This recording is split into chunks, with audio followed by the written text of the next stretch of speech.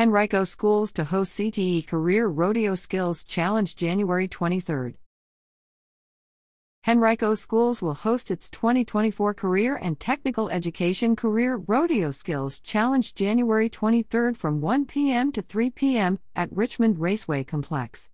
The annual event will provide an opportunity for students to showcase their skills and creativity to potential employers.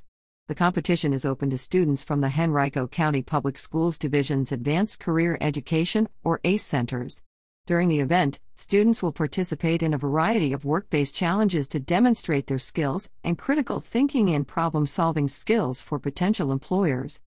The Career Rodeo Skills Challenge is expected to draw hundreds of employers interested in participating and requesting resumes and interviews from students.